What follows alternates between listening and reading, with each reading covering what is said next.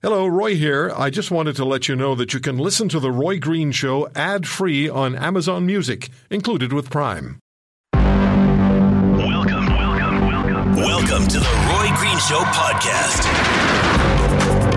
Joining us immediately is Ambassador Alexander Scherba. He's the former Ukraine ambassador to Austria.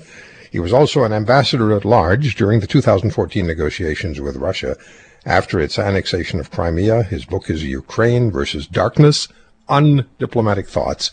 And you'll find him on Twitter at OLEX_SCHERBA, at Olex_Scherba. Ambassador, thank you very much for joining us. How are you and how are things in Ukraine generally tonight? Well, it's a horrific time in Ukraine. Putin has attacked. He miscalculated. He thought that Ukraine would be welcoming him and he would be just fighting a bunch of so-called nationalists. And in the end, now he sees that nobody is welcoming him. He cannot find any nationalists, but he sees a nation that is resilient and defending itself, and a nation that he cannot defend face to face. So he's taking it out on innocent civilians, and the things that are happening across the country, they are reminiscent of what was here 80 years ago when the Nazis came. It's incomprehensible. Yeah, just 4 weeks ago, your cities in Ukraine were very much like cities in Canada. Functional, people going about their work, their recreation, enjoying their lives, had some concerns about the Russians massing on the border, but life was progressing as it normally did. And today the human suffering is absolutely outrageous from what we see at a distance. You're living it. So you tweeted earlier today about a Russian tank crushing your car. I want people to be aware, this is tough to hear. A Russian tank crushing your car with 2 adults and a child inside. Yes. It's what happens across the country. The 2 adults were in the front seats. They were dead right away. The child had to burn alive while with the car. So it's what happened. It's happening here. A friend of mine, the other day lost her father. She works in one of the EU countries, and her father and mother live in the vicinity of Kiev. The father was driving a car. A Russian tank sighted him, turned the cannon and shot. And the man was instantly dead. And now the mother is sitting in front of this dead body of her husband. And she can't even bury him because everywhere is fighting. This is Ukraine's life right now. It's hard to believe that a supposedly professional army would behave in such a manner. It's hard to believe that one human would behave toward other humans in such a manner. Tell us, though, a little bit, please, about the successes of the Ukraine military. You've been very successful, punching above your weight. The Russian military is taking heavy losses, and you tweeted footage earlier today of the wreckage of 2 Russian helicopters shot down. And by way of contrast, you wrote that one Russian pilot survived, and he was taken to the hospital. Yes. There are already pictures of him. There is a passport of him online. He's in bad condition, but probably he will survive. Now he's not conscious. And the other pilot burned alive in his helicopter. By the way, there were a couple of there are quite a bunch of Russian planes that were shot down by Ukrainian air defense, and in a number of cases, the parachutes didn't work, so they just got killed. So it looks like someone is trying to avoid prisoner of war taken by Ukraine. It's just kind of horrific. Yeah, it is horrific. But your military has really acquitted itself very well against the Russians. Also, would you speak to us a little bit, please, about the foreign fighters who are joining the Ukraine forces. Canadians and very skilled former Canadian military members have gone to Ukraine, as well as young men without military experience, but who want to help. That must be, talk to us about that, about, foreign fighters saying, we're not going to accept this. We're going to go and join the Ukraine military. Well, there are good people from across the world. There are British, there are Canadians, there are Polish, all kinds of Slavic nations are fighting with us, Americans, of course. And it's one of the reasons why Russian army is heavily behind the schedule that Putin put in front of them, because it's 16th day of this war, and they don't have any big city in Ukraine under control aside from Kherson in Ukraine south, and not quite under control, because that's exactly the vicinity where these two helicopters were shot down, and one of the pilots was taken by Ukrainian army. So they are getting really their butt kicked across the country, and we are immensely thankful to the foreign soldiers who came really in big number to Ukraine. Yeah. Ambassador, there was a lot of talk about a no-fly zone. Ukraine really wanted a no-fly zone. Your president spoke to President Biden, asked for a NATO-imposed no-fly zone. It just appears to be a non-starter for the U.S. and NATO, although Poland wanted to deliver 28 MiG-29s. Speak to us about that. What is it that Ukraine is asking for specifically now from NATO and from the United States if the no-fly zone issue is really concluded? And is there still a hope of getting those MiG-29s into your Air Force? Well, it's time and again that NATO and the West have been showing exuding weakness in this conflict, and facing Putin, quite frankly, it has been going on for years, if not decades. I agree with American Senator Mitt Romney, who said, why are we fearful of what Putin would do, and not Putin is fearful of what we can do? Because he is not the only big boy in the room. He is not the only nuclear power. As it looks like he only has this ability, to blackmail the world, and he is using it. And right now we understand that the West has blinked many times with regard to, this no-fly zone and so on with these, MiG-29 fighter jets. So what we expect and what I think would be the only right thing to do, at least give Ukraine the fighter jets that you can give and the air defense systems that you can give, because this is what our lives depend upon. Yeah. We're disappointed in President Biden. Well, it's not just President Biden. I'm not criticizing him. I'm criticizing just, the West has been living in illusion for quite a while. And the illusion was that every single conflict can be resolved via diplomacy, via talking. And this was the reality in which West existed for quite a while. And then once you deal with someone like Putin, who attacks, who throws caution to the wind, and diplomacy doesn't work here. The only thing that works here is standing strong, standing tall.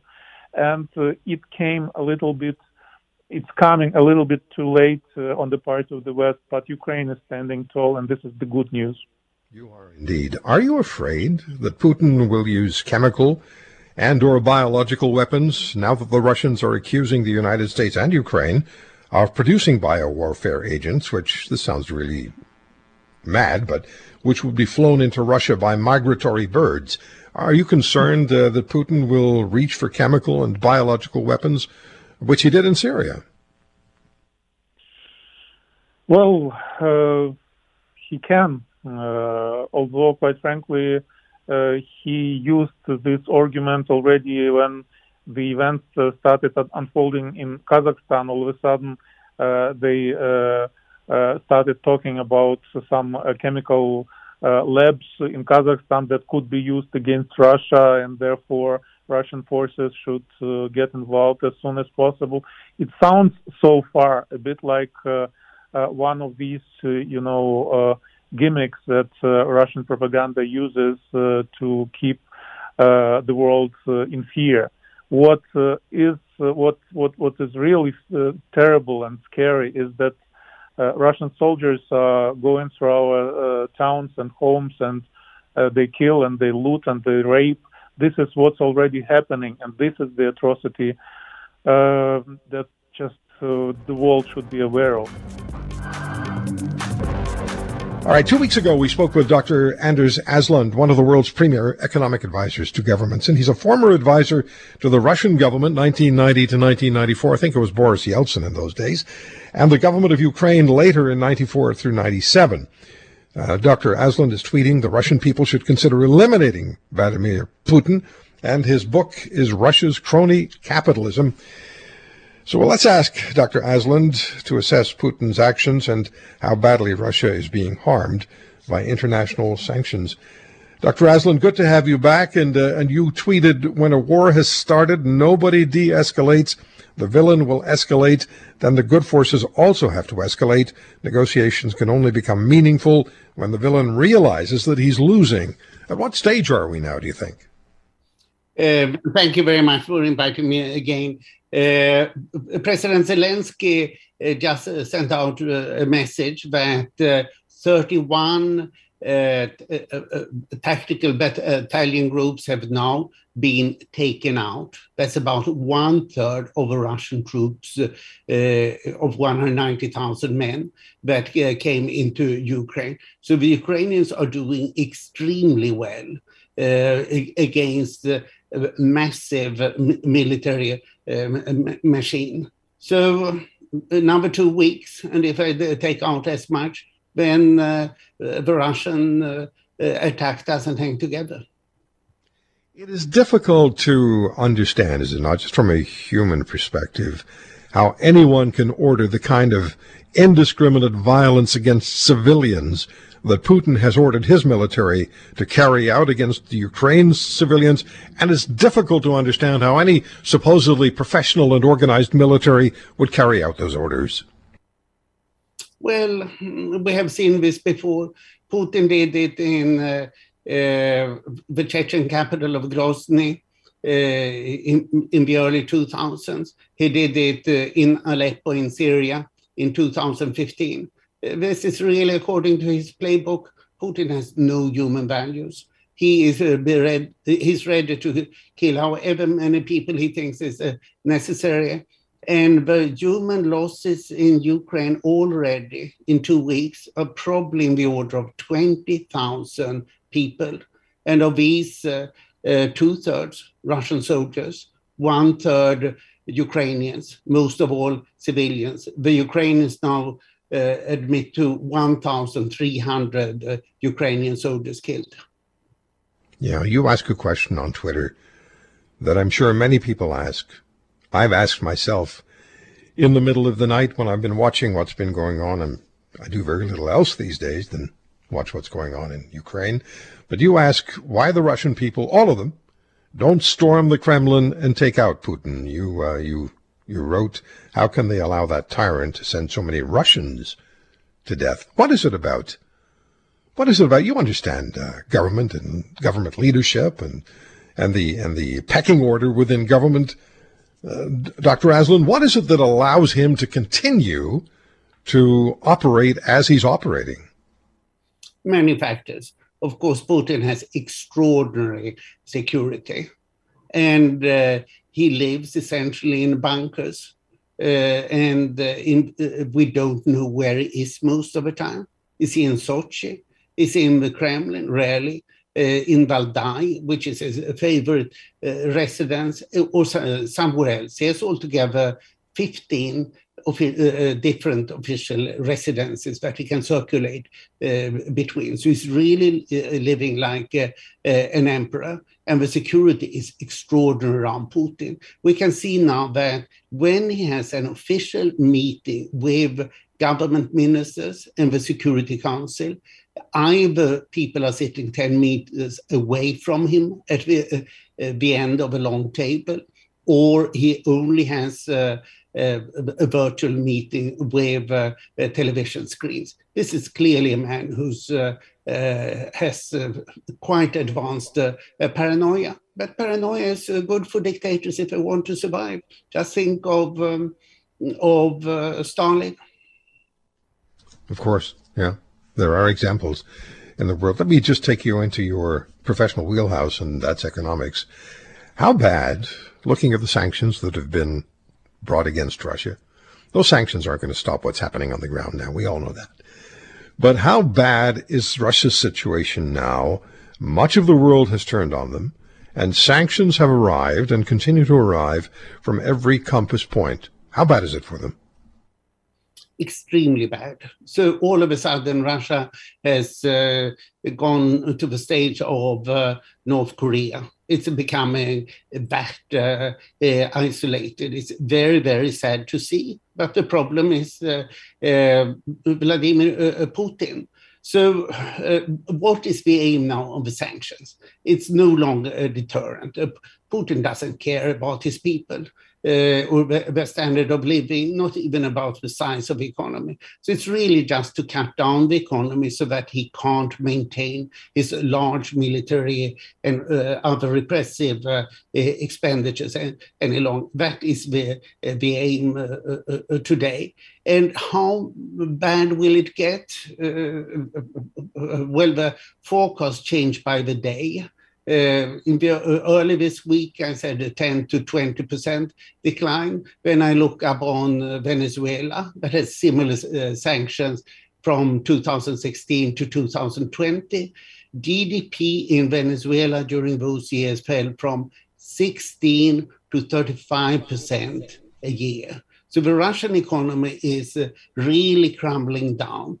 And how it's being done? It is you can't trade with Russia any longer. You can't fly. I hear from my friends in Moscow, the only two places they can fly to now are Yerevan in Armenia and Istanbul in Turkey. Everything else is closed. Nor can they get any visas anywhere. Liberal Russians who don't like Putin are just fleeing as fast as they can, but they can't take out money because their credit cards are no longer valid. The bank accounts are pretty much closed. You cannot take out $10,000 and that's all. So the Russian liberals, the middle class, are just in complete panic now and looking up on everything around them that they have built for the last 30 years is just collapsing. But that doesn't influence Putin.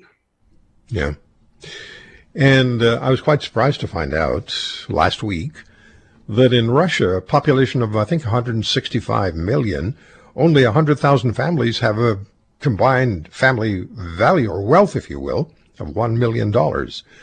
So that means the significant percentage, the majority of the population isn't doing particularly well financially. And if these sanctions are harming them, as you say they are, and I don't doubt that, then the pain is going to be felt at home and is being felt at home. But we also have the reality, and you pointed this out, that there are corporations, large ones, banks, Deutsche Bank, they're not ending their relationship with Russia.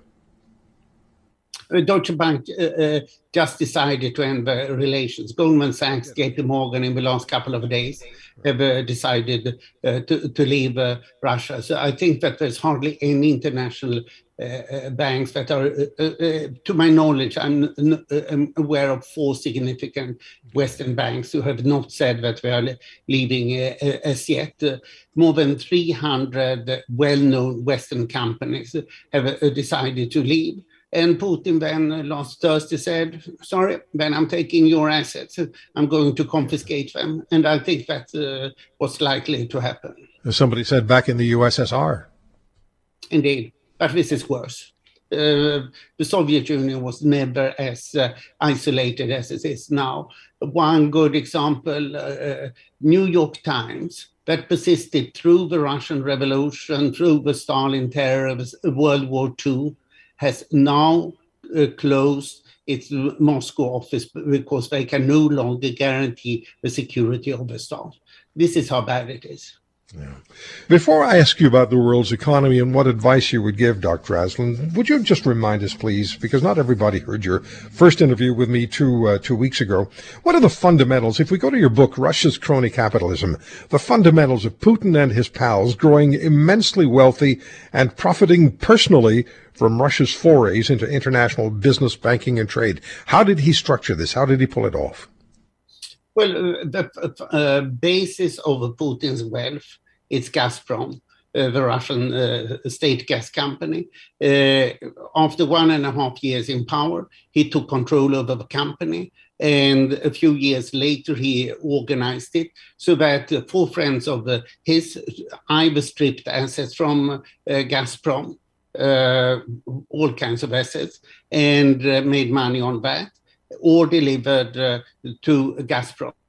And my assessment is that they made $10 to $15 billion a year on this single company, which is the biggest gas producer in the world. And then they moved the money offshore. So most of the wealth is offshore. My assessment is that Putin and his 4 closest commercial friends from St. Petersburg have about $250 billion abroad in offshores. And that money is primarily in 2 countries, the United States and the United Kingdom, because these are countries that have good rule of law and millions of anonymous companies. That is stunning. Those numbers are absolutely numbing. Now, what would you say, what would you advise the world that opposes Putin? And we know the leaders, the political leaders, consistently talk about what they're going to do and what they want to do. The talk is cheap. It's what you do that really matters. But what advice would you give them? And then part B of the question is this: what's the reality of the world economy today, given where we are? Yeah, first, it's sad to see this situation. I've been working for a free market economy in Russia for more than 30 years. Now it has all disappeared and is going the other way. But you have to face up to reality. So my advice today is to the West, maximum sanctions, financial sanctions, cutting off Russia from the international finance, essentially done. Far-reaching trade sanctions, going ever further every day. You can't invest in Russia any longer, withdraw from Russia. Unfortunately, this turns Russia into North Korea, but that's where Putin has taken his country. The aim should be to weaken the Russian economy so that it can't afford massive foreign aggression any longer. However sad it may say, who suffers? Everybody. But what will happen to the global economy? Oil and gas prices are bound to rise, but can we stop halfway with the sanctions? Not really, because the sanctions today are self-reinforcing. Previously, as you said, sanctions have been soft. They have not been developed. People have talked about sanctions from hell time and time again, and then nothing has happened, which has undermined the credibility of sanctions. But now they are really vicious, and nobody can really do business with Russia any longer. The faster you leave Russia as a businessman, big or small, the smarter you are. What will happen with these assets? Undoubtedly, Putin will confiscate them in one way or the other. Perhaps not legally so, because then he would have to pay a restitution. It's better that they just fall into the hands of the state as abandoned assets. So this is the kind of a mess that I'm expecting. Yeah, it's terrible. So oil and gas we see when we fill up our cars. on a regular basis. It's getting worse and worse and worse. We also have concerns about the food supply and food security. And Russia and Ukraine are not inconsiderable in that equation. They both produce, at the best of times, they both produce a great deal of what's required. Russia produces fertilizer, and Ukraine produces a great deal of, well, raw materials for food. How badly do you think the food security of the world is going to be affected if this continues for any appreciable time?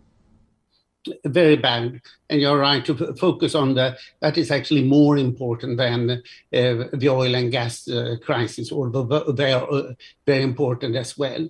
So Russia and Ukraine account for 30% of global wheat exports. They go all through the Black Sea, and there is no shipping going through the Black Sea now because Russia has blocked it all. And it goes primarily to North Africa and to the Middle East. So expect food riots in countries like Egypt because of this. The wheat price has already increased by 4 times from what it used to be, and it's going to rise much more. Ukraine is the biggest exporter of corn to China. I wonder if China is ready to accept for a long time that Russia has blocked Ukraine's export of corn to China. Doesn't seem to be a very good diplomatic position for Russia. And this is only what is available now. Then will Ukraine be able to sow this spring? I talked to the deputy head of the central bank earlier this week in Ukraine, and he said that he thought that 75% would be sown. I don't think so. Ever more people say now it doesn't make sense to sow this year. And then the third factor is what you said, fertilizer.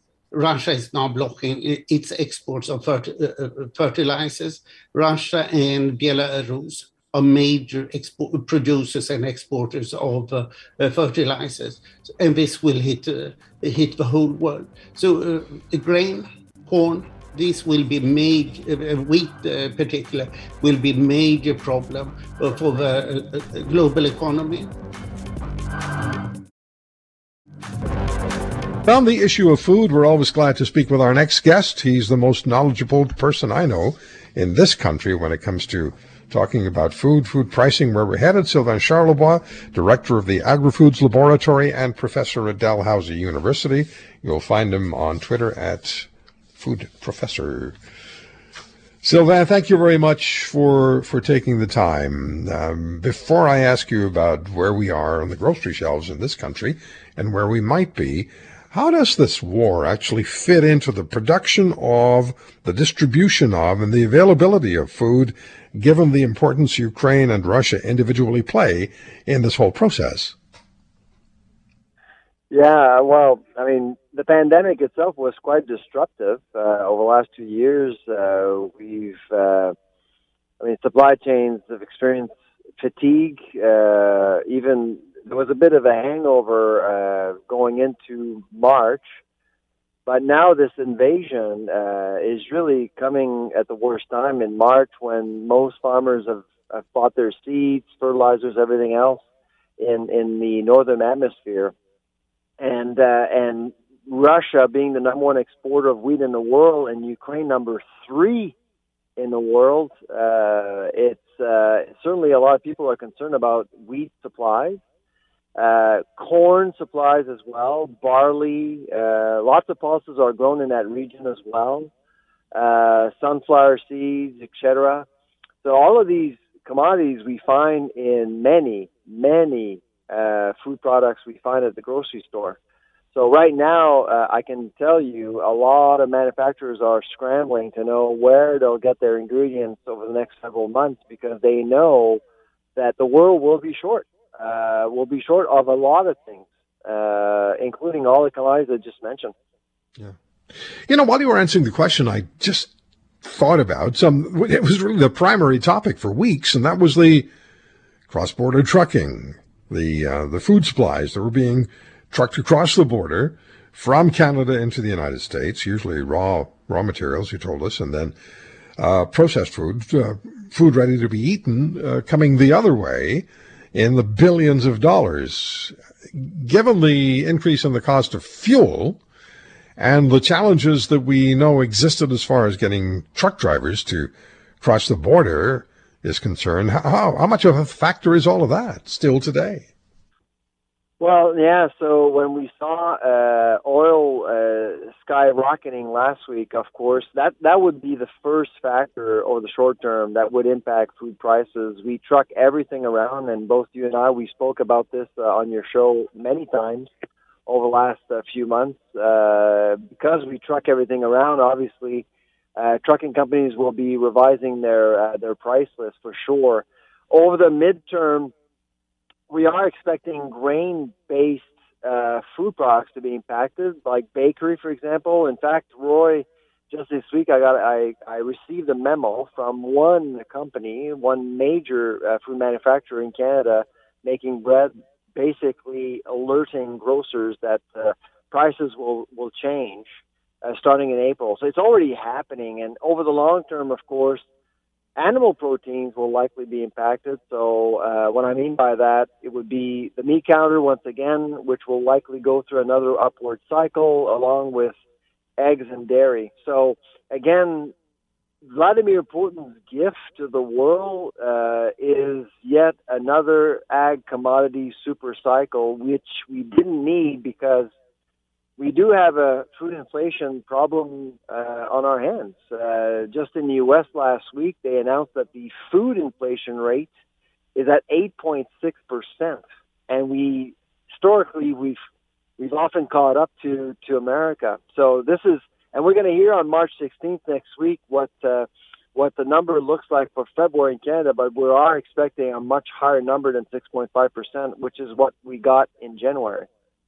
So we have food prices going up, the cost of food going up.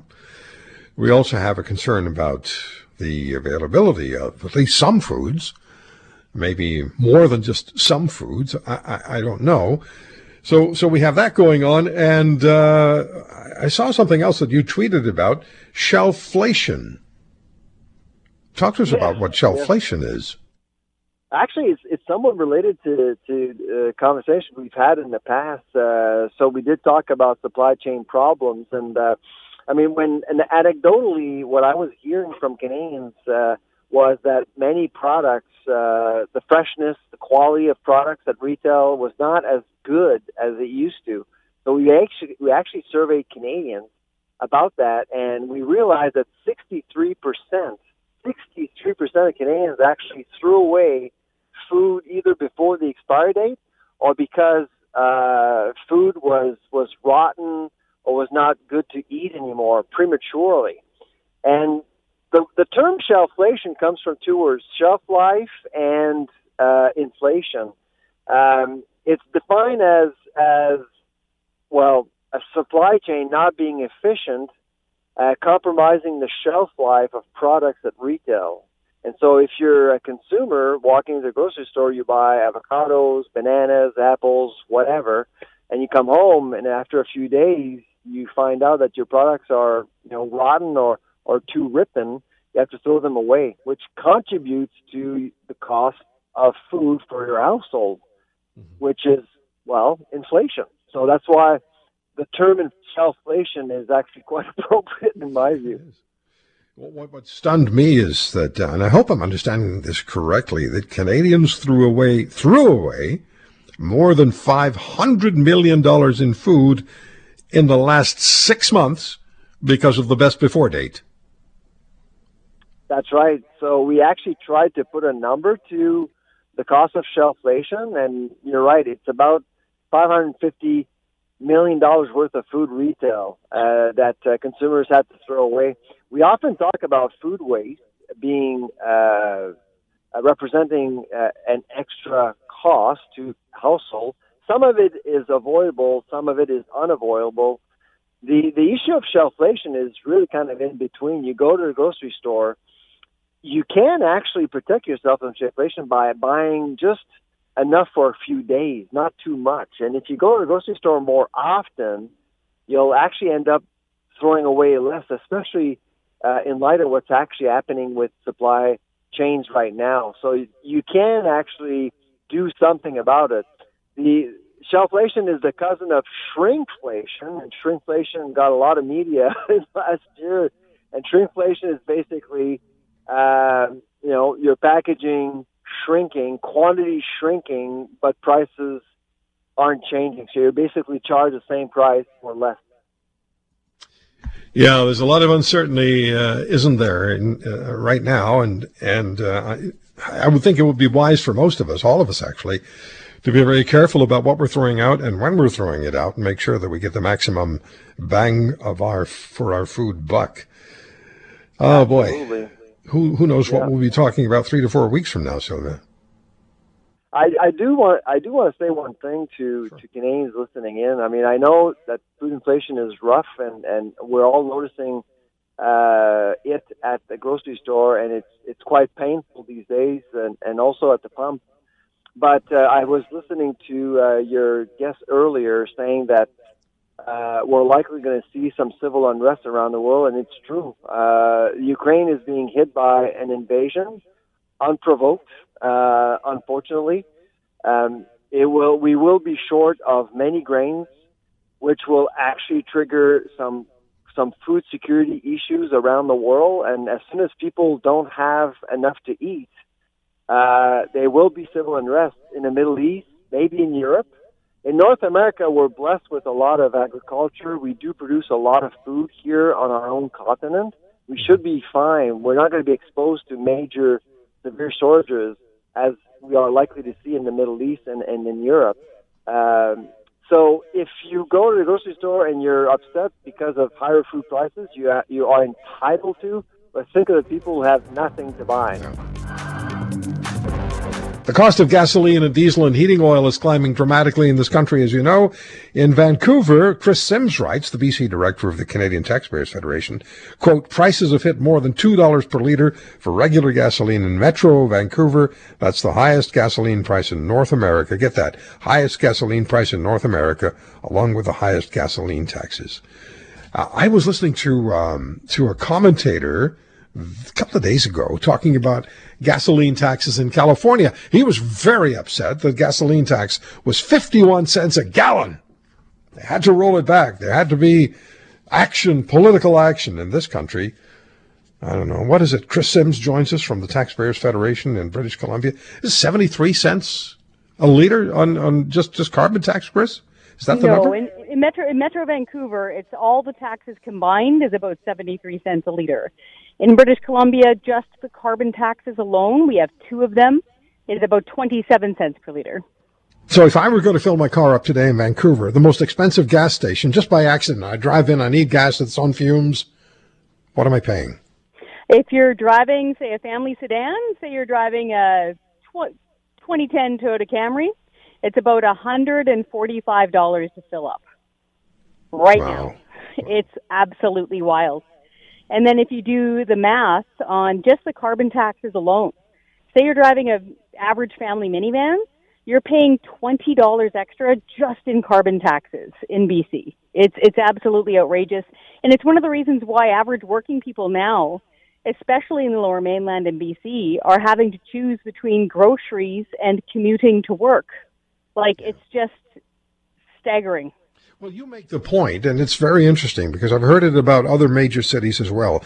Living in the city becomes too expensive, prohibitively expensive as far as purchasing a home or renting a home is concerned. So people move outside the city where it's a little less expensive and they commute to the city. Now that's manageable when the price of gasoline is manageable. When the price of gasoline leaps the way it has recently, that becomes really problematic because that's, I guess, when it cuts into the food budget, yes? Yes, exactly. So to give you an example, it's not unusual for someone to live, say, in Abbotsford or Langley and commute all the way into Vancouver or Burnaby or across the Fraser River up over to Maple Ridge and whatnot. And so if you're driving, just like I said, your average family sedan, you'd fill up twice a week. Easy. Yeah. And so if you start adding that up, okay, so say $140 per fill up, okay? Do it twice, $280 per week. Now times 4. Wow, you're clocking in at about $1,000 just to fill up one smaller car with gasoline. Now combine that with the cost of housing.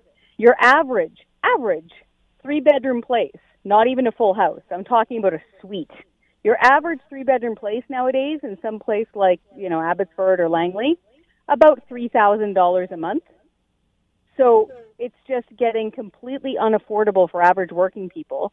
And before any of your listeners who are in other parts of Canada say, "Oh, what about rebates?" Here in British Columbia, like I said, we have a provincial-based carbon tax. We have the oldest carbon tax in North America here.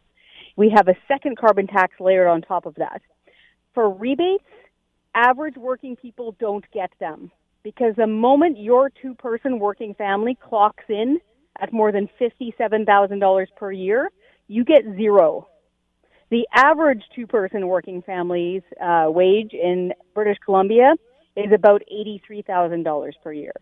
So way beyond what the average person makes. They don't get rebates. So what happens? I mean, the Taxpayers Federation, taxpayer.com, you call on the politicians, you're calling on Premier Horgan, you've called on the Globe Traveler in Ottawa to cut the carbon taxes. The response has been a deafening silence or a roaring no. Same thing, right? Not even a deafening silence or a roaring no, but sarcasm and snarkiness, which is really adds insult to injury. When Premier Horgan used to be back in the opposition, he used to rail against British Columbia's carbon taxes. And that was back when it was around 4 cents a litre. Like I said, now combined, it's 27 cents a litre. So back then in those days, when he was in opposition, he used to rail against it because it would cost too much for average working people to, wait for it, drive to work and heat their homes. We got him on videotape repeating this stuff endlessly. His party used to campaign on axing the tax. They used to call the designation of it being so-called revenue neutral lipstick on a pig. Well, now he's in power, and his government pulls in more than $2 billion per year. We raised this, and so did a couple of reporters with the Premier the other day. You know what he said? He said, well, take the bus. Yeah, he said, take the bus. So you got to keep in mind, it's these working people commuting, hundreds of kilometers every week, and there's tradespeople involved there. Like, you're going to bring a welder onto non-existent public transit, commuting in from Abbotsford? That's not going to happen. So unfortunately, the Premier, who used to drive a truck and used to bust tables when he was a kid at the keg, has really lost touch with what making those ends meet must feel like. Okay, so a little further east in Ontario, a certain Premier, Doug Ford, after he was elected in 2018, had every fuel pump, every gas pump at every gas station adorned with a sticker that reminded everyone as you're filling up your vehicle how much you were paying in taxes and how unfair that was. Now the same Premier Ford says, I'm not reducing the carbon tax unless Ottawa does it first. Whatever happened to commitment? Huh? Whatever. Exactly. Not just that, but Premier Ford can do what Jason Kenney did, and he can axe the provincial taxes in Ontario at the pump. And he's refusing to do that too. And what really burns me there is that was a campaign promise. It's in writing for the PCs last time around that they were going to cut that gas tax. But now they sit there and pretend that they don't know how to give relief at the pumps. And that's where it gets really infuriating. Yeah, and all the stickers. And Chris, all the stickers are gone. Funny how that works. I don't know why I'm laughing, but suddenly all the stickers are gone. Well, you laugh or you cry, right? Because this is what really gets you, is that on one hand, there are the folks who, for some reason, think that we could all magically go electric tomorrow. Just flip the switch and say, Santa brings you an electric car, we would automatically have the juice to do that. Number one, no, we wouldn't. Number two, we have no idea what the rates would be for the electricity, and we would be able to afford it. So there are those folks who say that. We have to make, oil and gas so unaffordable that people are forced to switch to other choices, even though they don't exist right now. But fine. Then there are the politicians who purposefully strangle the supply of gasoline at the pumps like they did here in BC and hike up carbon taxes so it is unaffordable, then they pretend. They go, oh my goodness, look at this price of gas. How could have this happened? It's so disingenuous. That's where it's really insulting. If they want to truly make it out of reach and unaffordable to fill up your vehicle with gasoline or diesel, own it. Say, yeah, that's my policy. And vote for me or not. But you can't have it both ways. Thank you for listening to today's podcast. If you want to hear more, subscribe to The Roy Green Show on Apple Podcasts, Google Podcasts, Spotify, Stitcher, or wherever you find your favorites. And if you like what you hear, leave us a review and tell a friend. I'm Roy Green. Have a great weekend.